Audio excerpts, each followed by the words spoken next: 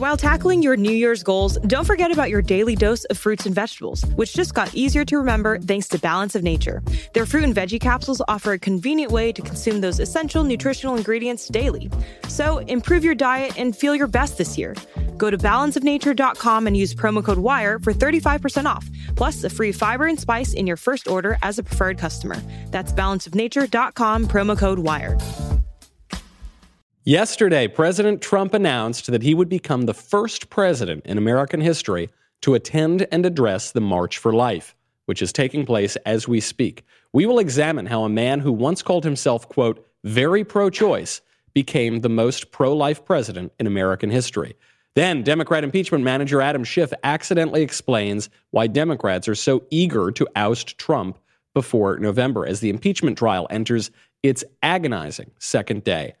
And Tulsi Gabbard sues Hillary Clinton for defamation because we are living in the greatest timeline. Finally, the mailbag, all that and more. I'm Michael Knowles, and this is The Michael Knowles Show.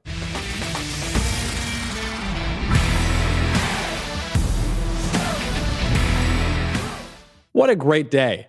It's the March for Life. This is going to be a huge, I'll use huge as a Trump word, demonstration for life and for the preborn in Washington, D.C. And speaking of the president, he will become the first president to attend and address the March for Life. The March for Life began in 1974. That was the year after Roe v. Wade was decided and invented the fictitious constitutional right to kill your own child in the womb.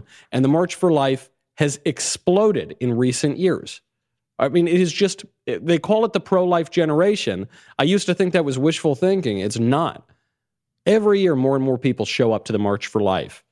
And yet, for some reason, no U.S. president has ever attended. This has been going on since 1974. You've had a lot of Republican presidents since then. You had Richard Nixon, didn't attend. Jerry Ford, didn't attend.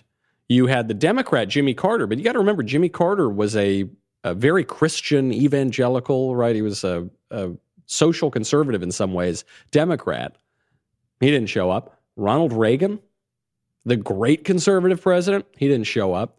Bill Clinton, no surprise there. Bush 1, not really a surprise there. He and his family had supported Planned Parenthood, at least in the past. Then by the time he became vice president for Reagan, he came around to the pro-life side.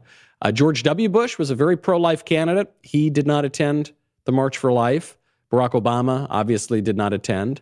Not until we got to President Donald Trump. Do you have a president attending the March for Life? And this is very ironic because of all those candidates, President Trump in the past may have been the most outspoken in his support of abortion. When President Trump was considering running for president on the Reform Party ticket in the late 90s, he did an interview with NBC's Tim Russert, in which he described himself as a very pro-choice. Here is then potential candidate Trump. Partial birth abortion, the eliminating of abortion in the third trimester, big issue in Washington. Would President Trump ban partial birth abortion? Well, look, I'm very pro-choice. I hate the concept of abortion. I hate it. I hate everything it stands for. I cringe when I listen to people debating the subject. But I just believe in choice. And again, it may be a little bit of a New York background because there is some different attitude in different parts of the country. And, I was raised in New York and grew up and work and everything else in New York City. But I am strongly for choice, and yet I hate the concept of abortion. But you would not ban it? No. Keep in mind, by the way, they're not talking about abortion in the first trimester here or the second trimester. They're talking about late-term partial birth abortion. This is when the baby looks exactly like a baby and you kill it as he's coming out of his mother's womb. And President Trump says, I would have kept that legal. That is a very, very pro-abortion position. And yet in the 90s, it was a popular position. And look, I come from New York. I was in New York in the 90s. This was, I think, the mainstream idea. And actually, it was a former governor of New York, Mario Cuomo, who came up with the excuse President Trump is using there, which is, I personally hate abortion, but publicly I support abortion on demand without apology whenever you want. So people throw this in President Trump's face. I think the fact that Trump went from being very pro-choice to the most pro-life president ever illustrates a central truth of the pro-life movement. We'll get to that in a second. First, I got to thank our friends over at Lightstream. I have friends of mine, family members of mine, who run huge credit card balances, or even if they're running small credit card balances, they're paying huge interest rates. Don't do that. It is extremely dumb to throw that money away. I mean, it is actually like setting on fire when you're carrying these high-interest credit card balances. You can pay off those high-interest credit card balances and save money with a credit card consolidation loan from Lightstream. And this is the key, there are absolutely no fees. No fees. I know you don't believe that, but no application fee, no origination fee, no transaction fee, no prepayment penalties, no fees. You, right now, if you are carrying these high-interest credit card balances, you are just throwing your money away. Do not do it. Right now, by the way, just for my listeners, you can apply now to get a special interest rate discount. The only way to get this discount is to go to lightstream.com/Knowles, Knowles. You know, we all talk about being fiscal conservatives over here. And just on a personal level, we don't want to throw our money away. Well, start that in your own behavior. Start that at home. Let me help you. That is lightstream.com/Knowles, Knowles. Lightstream.com/Knowles. Subject to credit approval. Rate includes 0.5% autopay discount. Terms and conditions apply, and offers are subject to change without notice. Lightstream.com/Knowles for more information. So President Trump in the 90s says, I'm very pro-choice. I support partial birth abortion as a matter of the law, and I hate it personally, but I support it politically. A lot of people held that view. I know a lot of people who held that view. Then he changed his mind. I think it is great when people change their mind on the question of abortion. I once defended abortion. For years, when I was a teenager, when I was ignorant, more ignorant, I defended abortion. Then I realized abortion is indefensible. So now I'm pro-life. It actually happened in Washington, D.C. I had a conversation with a bioethicist who was a teacher of mine in a summer program, and she asked me my views on abortion, and I said, I think it's fine, and I gave all these dumb arguments, and she shut down each and every one of them, and I had my eyes opened on the subject. I'm not the only one. Some of the most prominent voices in support of abortion have flipped and become some of the most prominent voices in support of life when they examined the evidence, when they saw the reality of abortion.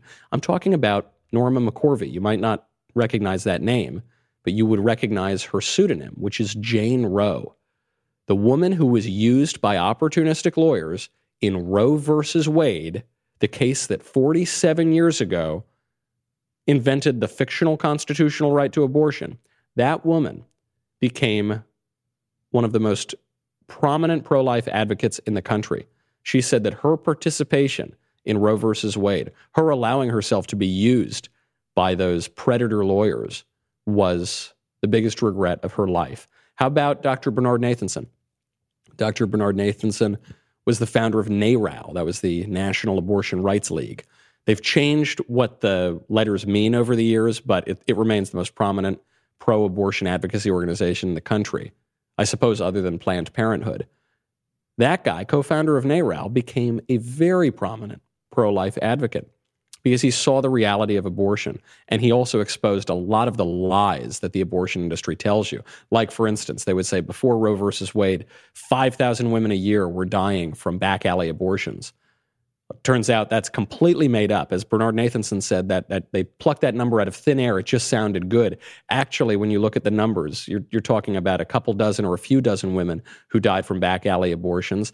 And as a percentage of the abortion procedures done in states where abortion was legal and where it was illegal, it was no less safe than legal abortions at that time. It was just a complete lie peddled by the abortion industry. Dr. Bernard Nathanson became a huge pro-life advocate. Abby Johnson. Abby Johnson is the focus of that movie Unplanned. Abby Johnson worked for Planned Parenthood. She was being promoted up the ranks. Then she saw the reality of abortion. Now she is a major pro-life advocate. We have changed our minds on that subject. It's important to be able to change your minds when new evidence presents itself. And every single day, the evidence becomes clearer on the side of life. You know, if we were to just lock ourselves in a box and just think abstractly about abortion, still the arguments would be clearly on the side of life. Still, they would all be against abortion.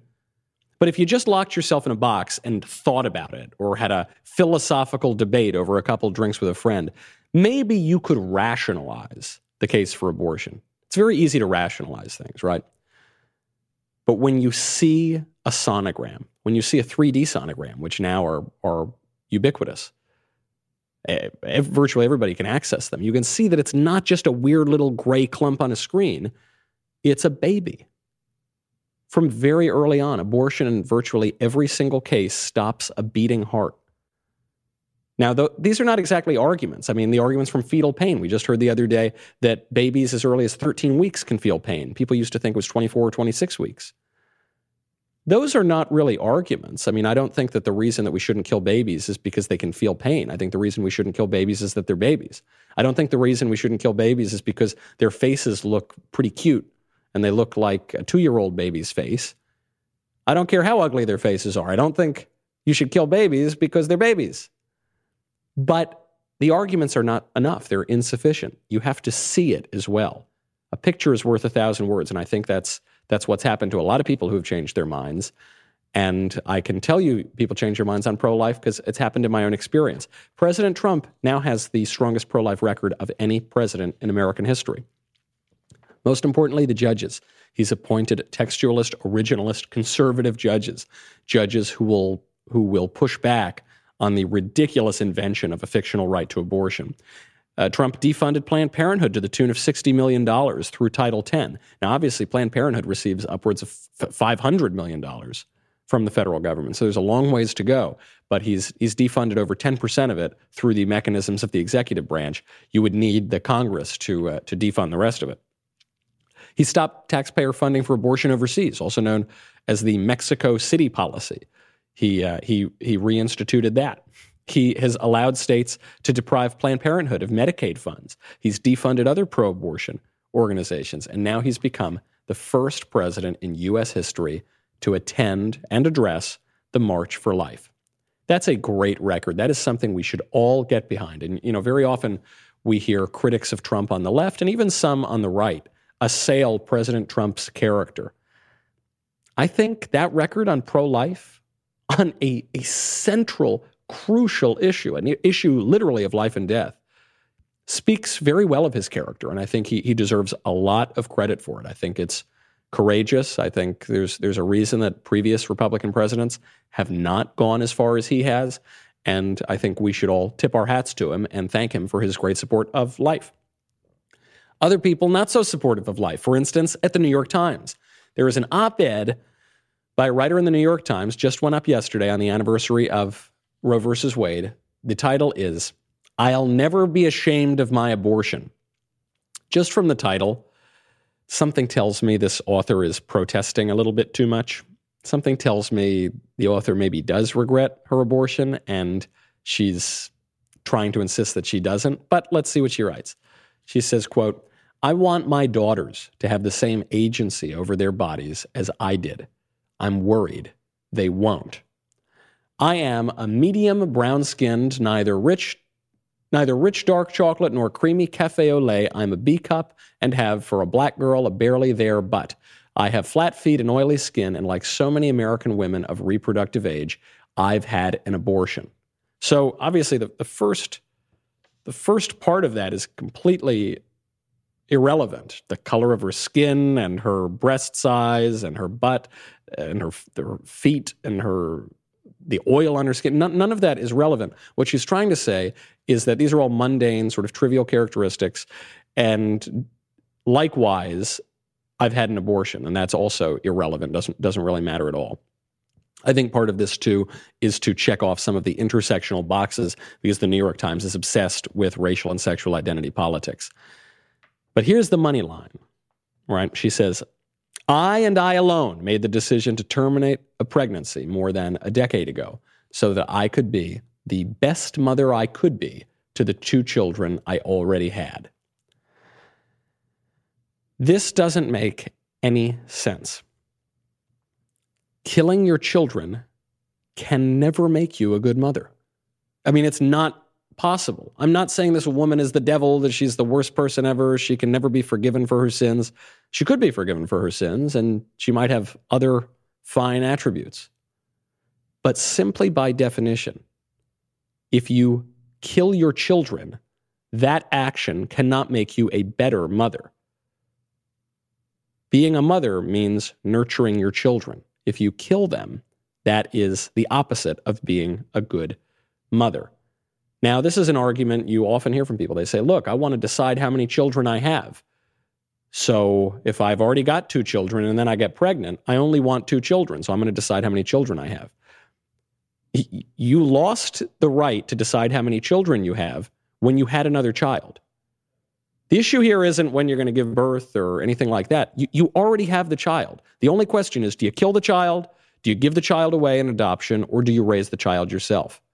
If this woman didn't want to raise another child, she could have just given it away for adoption. There are way, way, way more couples in the United States who want to adopt American children than there are American children, American babies out to be adopted. So she could have just done that. She didn't do that. She took the path of killing her child. It's a terrible thing. I'm sure she faces a lot of regret and a lot of shame about that.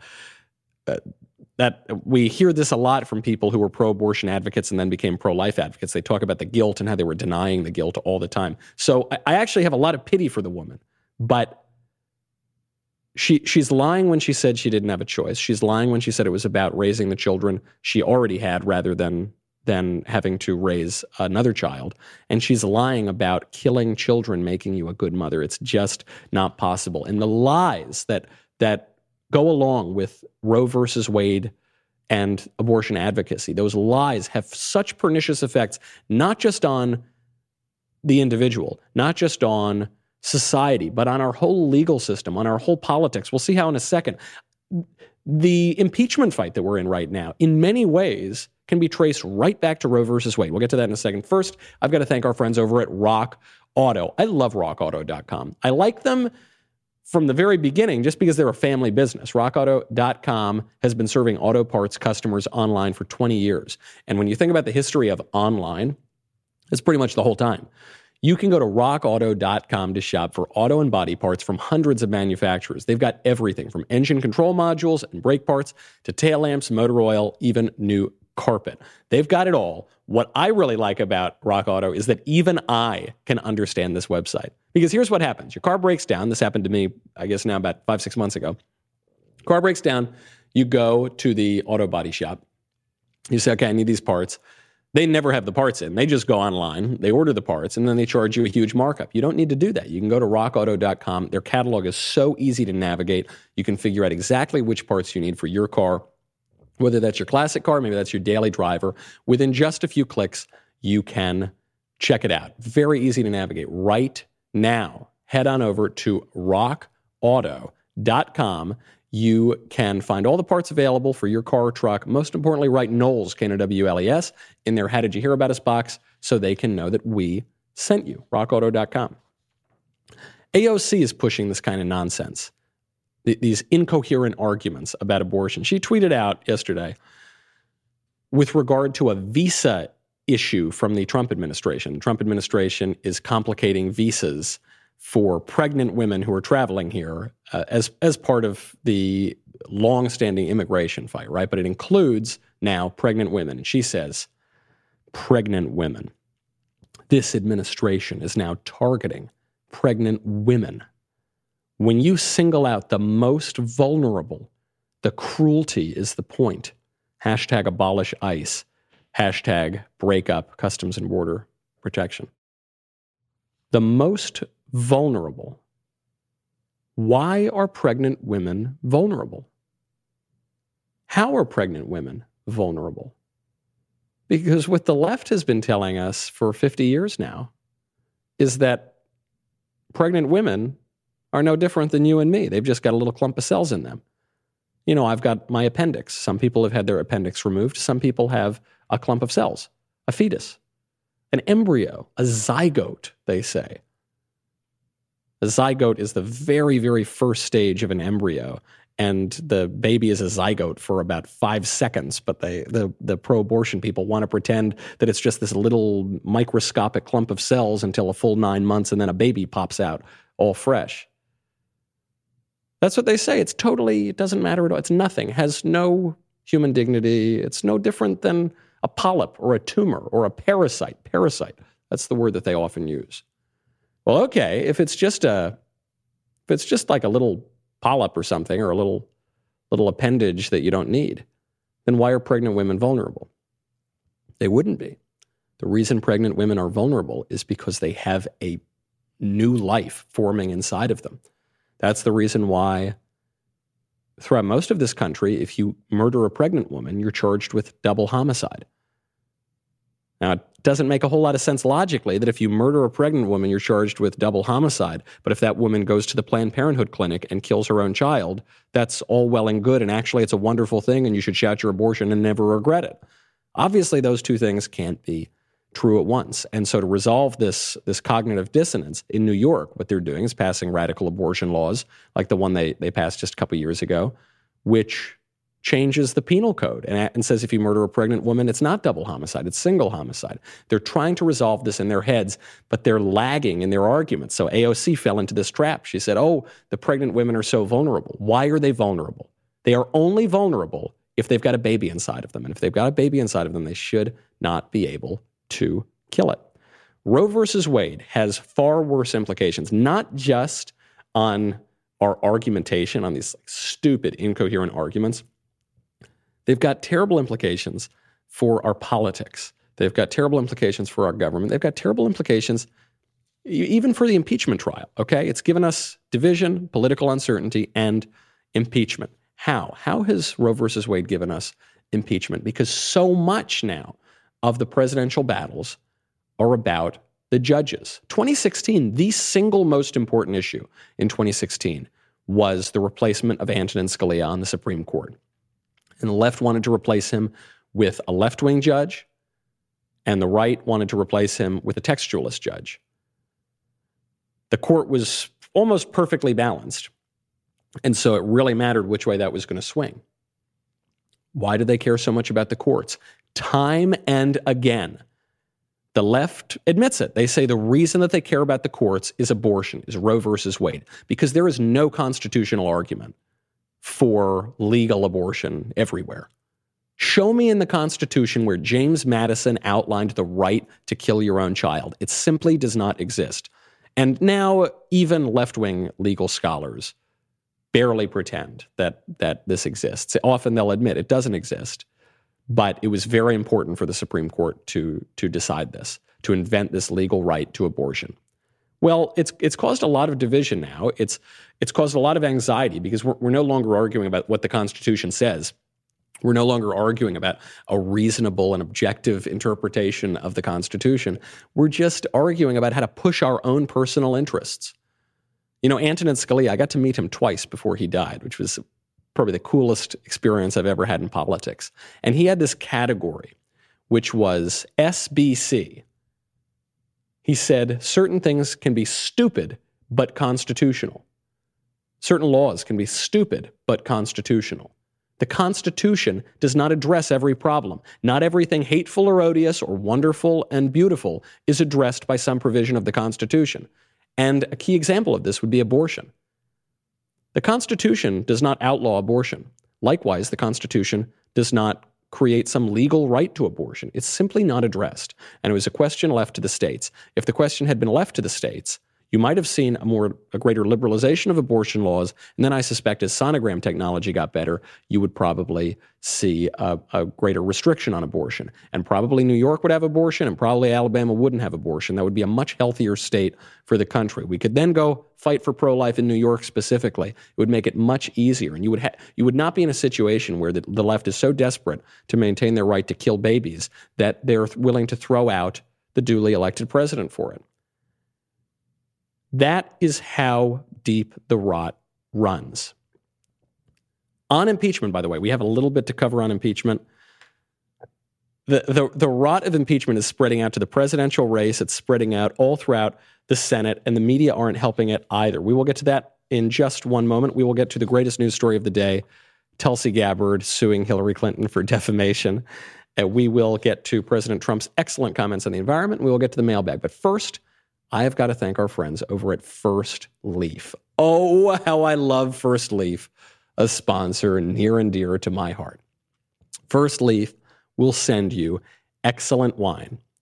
Wines often that you've never heard about, wines that you wouldn't have been able to pick out in a store. How do you get started?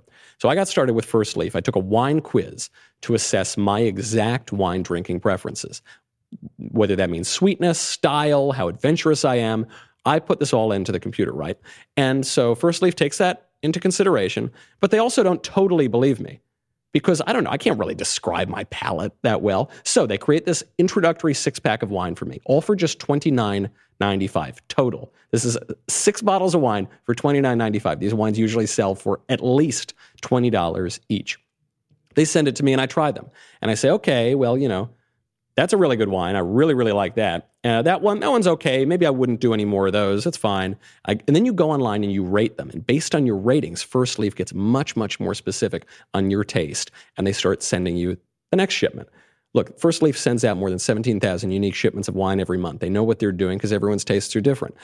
I tried this second batch. It's unbelievable. So that's where my freebie was supposed to run out, but I couldn't give it up. So I now get this every month, and it's fabulous, and I just love it, and you're going to love it too. Sign up with my link, and you will get an exclusive intro offer, 6 bottles of wine for $29.95 plus free shipping. Go to tryfirstleaf.com/Knowles. 6 bottles of wine for only $29.95 plus free shipping at tryfirstleaf.com/Knowles. On to impeachment. Joe Biden thinks that impeachment is going to make Trump harder to beat in November. This is according to comments he made at a campaign stop just the other day. Many people, when they look at impeachment, are suggesting that Joe Biden is the great beneficiary of impeachment, right? Because you've got Liz Warren, Amy Klobuchar, Bernie Sanders are all stuck in the Senate during the impeachment trial. Joe Biden's out there in Iowa campaigning. Now we're something like 15 days out from the Iowa caucus. Actually, Joe Biden might get hurt by impeachment. This might backfire on him because Hunter Biden might get dragged before the Senate. I'm doing a new podcast with Ted Cruz that is coming out every single night. Senator Cruz is going to leave the Capitol after the impeachment trial, head on over to our studios here in Washington, D.C., and then he's going to break down for us exactly what happened last night. And you can check this out on the second episode of Verdict with Ted Cruz. It's out now. Senator Cruz pointed out that this all might backfire. The House Democrats may have opened themselves up to a major, major problem for Joe Biden in the impeachment. So none of these Democratic presidential candidates are really doing very well here. Nevertheless, Adam Schiff, who is the leader of the House impeachment circus, he accidentally yesterday explained why the Democrats are still really pushing for impeachment. He said the reason is they just don't think they can win it in November.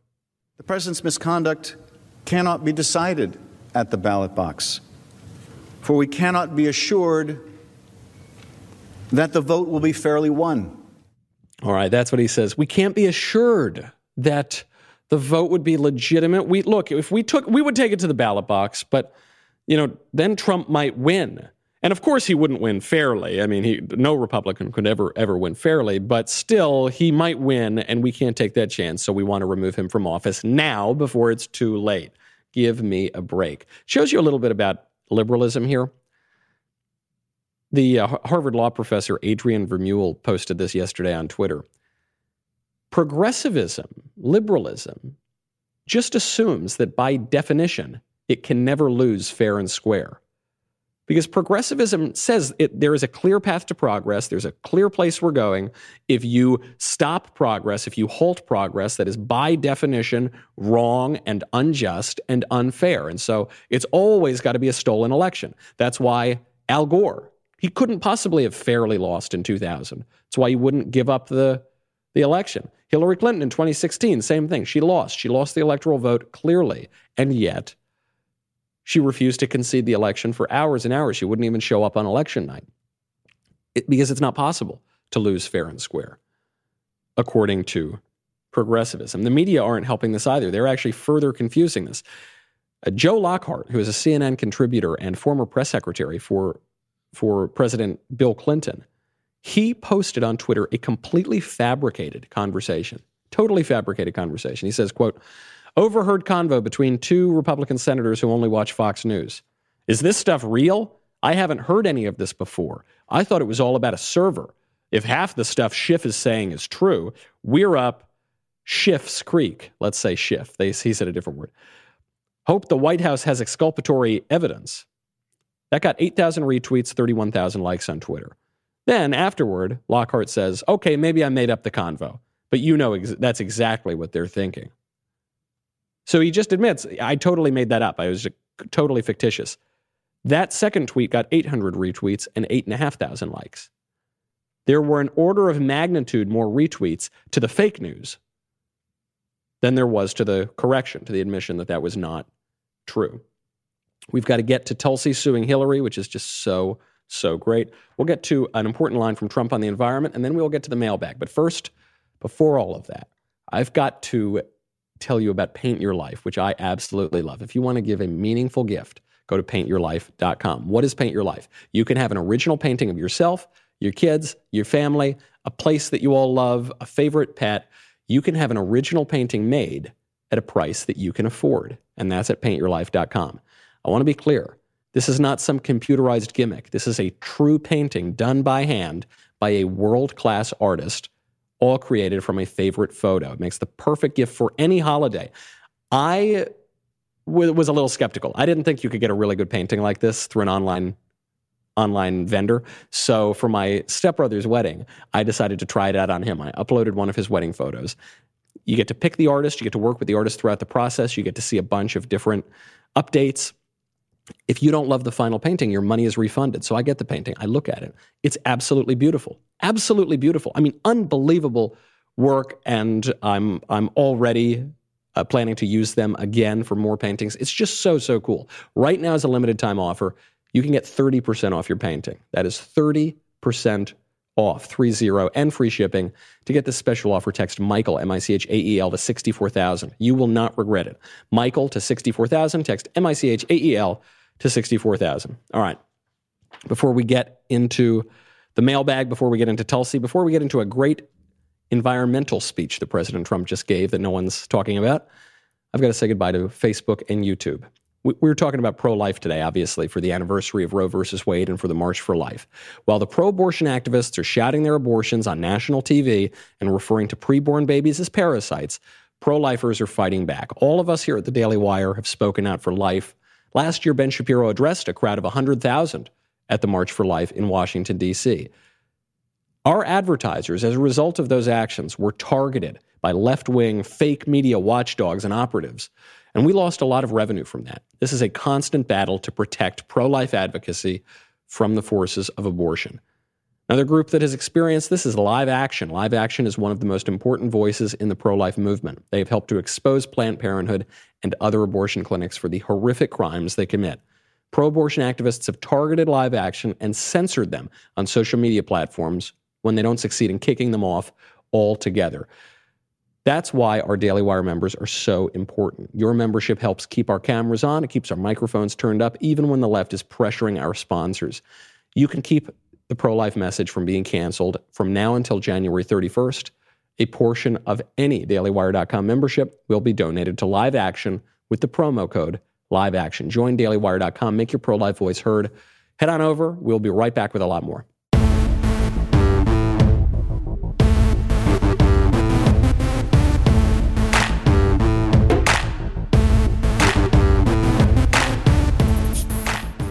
I don't know if you remember this, but a little while ago, Hillary Clinton accused Democratic presidential candidate Tulsi Gabbard of being a Russian asset, of being a Russian stooge. Here's Hillary Clinton.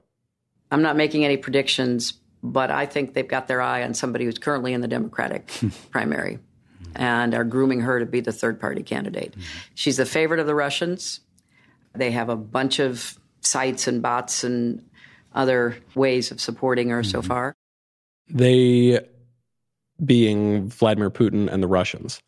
And just in case you were unclear of whether she's really talking about Tulsi Gabbard, because Clinton doesn't refer to her by name, Hillary Clinton's spokesman came on later, was asked specifically, are you talking about Tulsi Gabbard? And he confirmed that in no uncertain terms. He said, if the nesting doll fits. Okay, so now Tulsi Gabbard not going to take it lying down. She's not going to take it like Jeffrey Epstein did.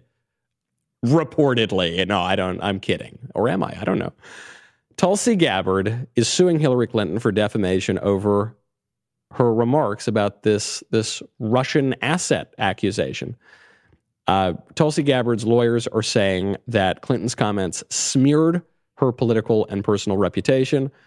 Quote, Tulsi Gabbard is a loyal American civil servant who has also dedicated her life to protecting the safety of all Americans.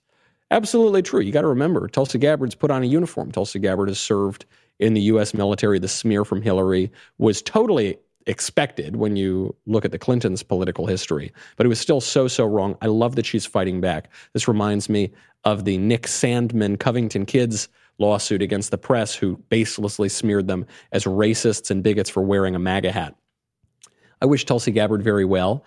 I don't think Tulsi Gabbard should ever be president. I don't think she should get anywhere near the Oval Office, but I really, really like that the infighting among Democrats is now so intense that you've got a presidential candidate suing the former presidential nominee for millions and millions and millions of dollars. That is just too sweet. Before we go, I want to highlight something that President Trump said at Davos. He was at the World Economic Forum. Group of all of these kind of crazy Western elites, businessmen, politicians, they all gather and talk about how wonderful they are and why they should all run our lives. And President Trump was there. He gave a speech about how America's come back and how he got the last laugh here on the World Economic Forum. He also gave a speech about the environment. Environmentalism, climate change hysteria has become the most famous religious issue of the left. The left speaks of it in religious terms, right? They talk about the end of days, the world is all ending in 12 years or 18 months, if you ask some of those politicians and public figures. They talk about how you need to confess your climate sins. I mean, NBC News set up a website that was a confessional for all of your sins against the environment. You can even buy indulgences in the form of carbon tax credit. It has a full religious system to it, this environmentalism. And President Trump totally put the kibosh on it. He exposed it for what it was, and he said, we are charting a different course in America. Here's President Trump. But to embrace the possibilities of tomorrow, we must reject the perennial prophets of doom and their predictions of the apocalypse. They are the heirs of yesterday's foolish fortune tellers, and I have them, and you have them, and we all have them. And they want to see us do badly, but we don't let that happen. They predicted an overpopulation crisis in the 1960s, mass starvation in the 70s, and an end of oil in the 1990s. These alarmists always demand the same thing: absolute power to dominate, transform, and control every aspect of our lives. We will never let radical socialists destroy our economy, wreck our country, or eradicate our liberty. America will always be the proud, strong, and unyielding bastion of freedom. Great speech, and I encourage you to watch the whole thing. What Trump points out explicitly is that these environmental doomsdayers always get their predictions perfectly wrong. They get their priorities perfectly wrong. And we see that today. You know, the New York Times clamoring on a daily basis with hysterical predictions about global warming, how we have to stop using plastic straws or else the world is going to end. Hysterical stuff. And in that very same paper, they'll talk about how we have to kill babies and we should never regret killing babies. They cry, they sob, they weep if you accidentally put too much salt in the water for the Delta smelt in California. They're so furious. They're rending their garments if you use a plastic straw because they're afraid of the sun monster. If you put a little carbon dioxide into the air, if you cut down a tree, they will cry. And they will celebrate when you kill 1 million babies a year in the United States alone. They care more about the rocks than about human beings. This is perennial with the left. The left always says they love humanity, but they don't seem to like individual humans all that very much. They don't seem to have a whole lot of compassion for the individual human whose life is about to be snuffed out in his mother's womb. Those are two completely opposite ways of viewing the world. One version in which we prioritize trees and little fish and rocks over human beings, and one in which we say man has inherent dignity and we should respect that dignity, and we should take care of our environment in so much as we're stewards of our environment and in so much as that would be pleasing and beneficial to human beings. Do you want a worldview focused on the trees and on the rocks, or do you want a worldview that elevates and respects human beings? That's the choice. You got the left on one hand, you got the right on the other, and the current right-wing leader in the United States, President Trump, is making that very clear, and he's going to make it clear today at the March for Life. Let's get into the mailbag in our remaining time from Jason. Hi, Michael. A few months ago, I definitely made a mistake, especially because I'm Catholic, resulting in my girlfriend's pregnancy. I think I know what mistake you're talking about. She and I are both pro-life, and despite being 17 and 18, I know she won't abort the child. About 2 weeks after finding out, she left me, wants nothing to do with me, including refusing to contact me and giving updates about the child. I'm graduated, not in college. I'm currently working into a decent financial lifestyle, but for all I know, my ex could already have an adoption plan set up. I don't know. What advice do you have for me? Thanks. Love the show, Jason. Okay, you're in a tough spot. I'm not going to minimize that. Obviously, it's very hard to imagine that there's a perfect solution to all of this. However, you should rest easy. You should lie back and relax. You should be so happy that it does not seem like you're going to make this huge mistake of killing your child, that you will regret for the rest of your life, and that your ex-girlfriend will regret for the rest of her life. Now, you've got to own your mistakes. Right? You, along with pretty much every other teenager in America, had some sexual experiences before marriage, right? That happens all the time. You're not the only one that's happened to. And there are consequences for that. One of the consequences is your girlfriend gets pregnant. Now, I guess in a perfect world, you guys would get married and raise the kid. But maybe that's not going to happen. I mean, she's got the right not to marry you. She could do that. That's one of the risks you run with sex outside of marriage. Now, if she gives the child away for adoption, that's going to take away a lot of your rights. If she decides to raise the child herself, you will very likely have more rights. So you'll have to try to discuss that with her. Now, she might not want to talk to you right now. She might be under a lot of pressure. I suspect she is. She's 17 years old and she's pregnant. So I would have some empathy for her there, or at least some sympathy rather, because she's in an emotionally very difficult spot. And already you two have made the single most important choice you can, which is not to kill the child. If that is all you get out of this, and she gives the child away for adoption, or she raises it on her own, or she raises it with a stepfather, you could still rest easy. What I would recommend is give her a little bit of time, be respectful. She's in just as much stress as you are. She's in probably a lot more stress than you are. And then try to discuss what will happen into the future. And you need to be willing to accept the prospect that your child is given away for adoption. Or if you would prefer to raise the child yourself, you have to make that argument to her. You don't have a ton of rights in this situation. That's one of the consequences of your actions, and you'll have to live with that. But I think once the emotion of the situation has died down a little bit, you may be able to speak this with her. You just have to do it respectfully. You have to do it responsibly, acknowledging that some of this is your fault. So some of the problems that you're having here are your fault, and you should do it with hope, and you should do it at least joyful in the knowledge that your child is not going to be killed. From Joshua, Michael, as a well-dressed fellow yourself, what are your thoughts on the three-piece suit? Is it too much for an attorney? Thanks for your wisdom. I love the three-piece suit, but it depends how you wear it. You don't want to end up in one of these My Cousin Vinny kind of situations where you look ridiculous or like you're some dandy from the 19th century. But if you wear a modest three-piece suit that isn't, wouldn't fit in on like Liberace playing in Las Vegas or something, then I think it can work very well. When you wear the three-piece suit, I would recommend do not button the jacket. I think that the waistcoat being buttoned and the jacket being open is a much nicer look. It's a little more casual. It's a little easier to pull off today. But I'm a big fan of it. Absolutely, go for it. People dress like schlubs all over this country. You could bring a little class.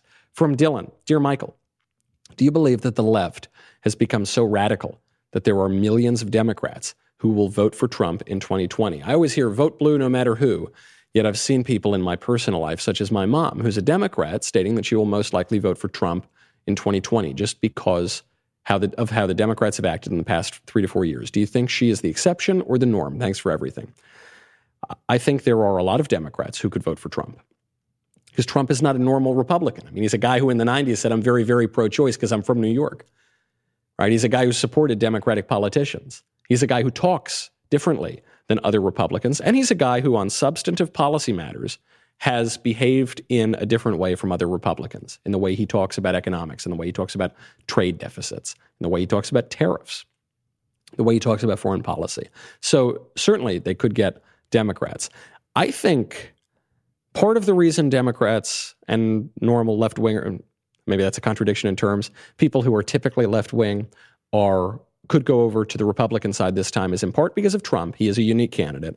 But I think in part it's actually beyond these practical political issues, and it comes down to things like Democrats won't admit that there are only two biological sexes. Democrats had a whole debate over LGBTQ issues in which they pretended that men can be women. Julian Castro, a Democratic presidential candidate, endorsed abortion rights not only for women, but for men. Trans women. Men who now pretend to be women. That's probably a little bit too far. And I think in particular in some of these states that President Trump needs to win, some of the states that are going to decide the election, Wisconsin, Michigan, Pennsylvania, these are places that are pretty normal. They're not as radical as Los Angeles or New York City. And so those social questions are really going to matter.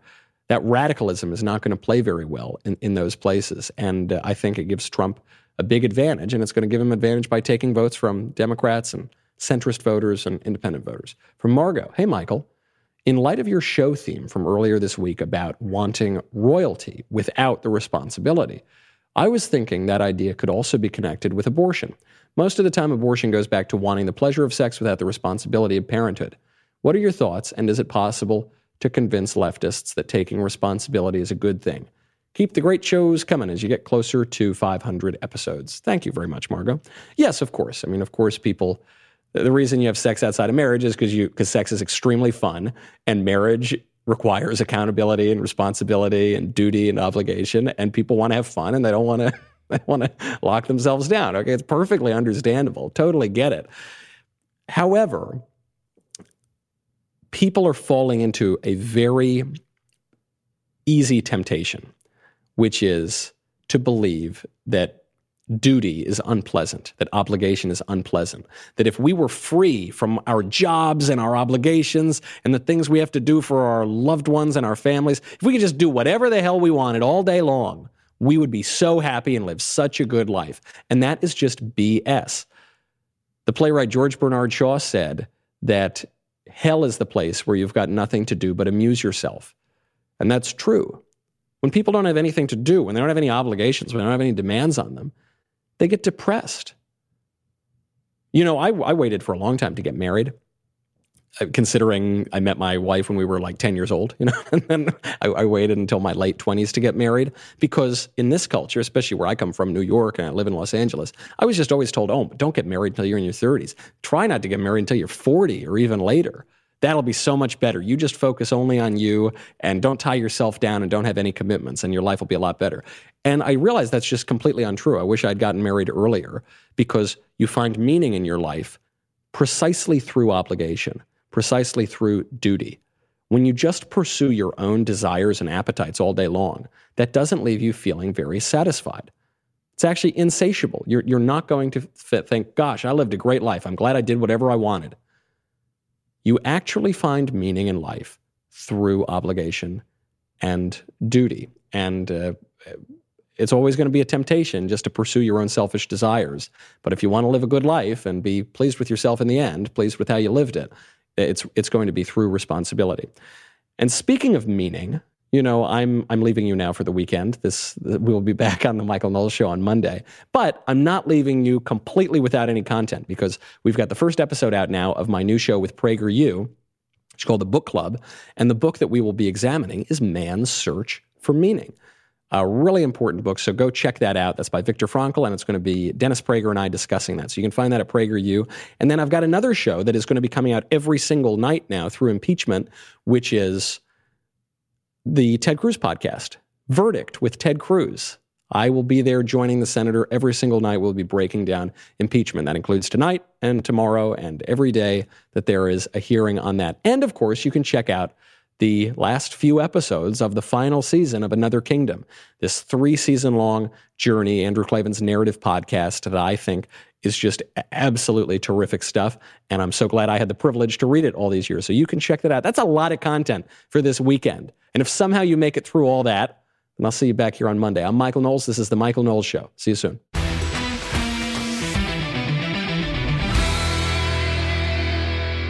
If you enjoyed this episode, and frankly, even if you didn't, don't forget to subscribe. And if you want to help spread the word, please give us a 5-star review and tell your friends to subscribe. We're available on Apple Podcasts, Spotify, and wherever else you listen to podcasts. Also, be sure to check out the other Daily Wire podcasts, including The Ben Shapiro Show, The Andrew Klavan Show, and The Matt Walsh Show. The Michael Knowles Show is produced by Ben Davies. Director, Mike Joyner. Executive producer, Jeremy Boring. Senior producer, Jonathan Hay. Supervising producers, Mathis Glover and Robert Sterling. Technical producer, Austin Stevens. Assistant director, Pavel Wadowski. Editor and associate producer, Danny D'Amico. Audio mixer, Robin Fenderson. Hair and makeup, Jesua Olvera. Production assistants, McKenna Waters and Ryan Love. The Michael Knowles Show is a Daily Wire production. Copyright Daily Wire 2020. If you prefer facts over feelings, aren't offended by the brutal truth, and you can still laugh at the insanity filling our national news cycle, well, tune in to The Ben Shapiro Show. We'll get a whole lot of that and much more. See you there. Gear up for the great outdoors with Forloh, the brand that's revolutionizing outdoor apparel. Forloh's non-compromise, 100% American-made outdoor apparel protects your body from the elements so that your mind stays focused on the hunt, on the water, or on the trail. Your adventure starts with a solid foundation, which is why Forloh's base layer is designed to provide the comfort and insulation you need to keep going when the temperatures drop. Their uniquely breathable down layer ensures that you stay warm without overheating. And since proper protection goes beyond insulation, the final layer, a waterproof shield, completes the system. From UPF sunblocking material that shields you from harmful rays to Polygene technology that masks your scent, Forloh's innovative designs and cutting-edge material ensures that you can focus on the adventure, not the elements. Their commitment to innovation and American craftsmanship will carry you beyond the known and into the unknown, where the journey truly begins.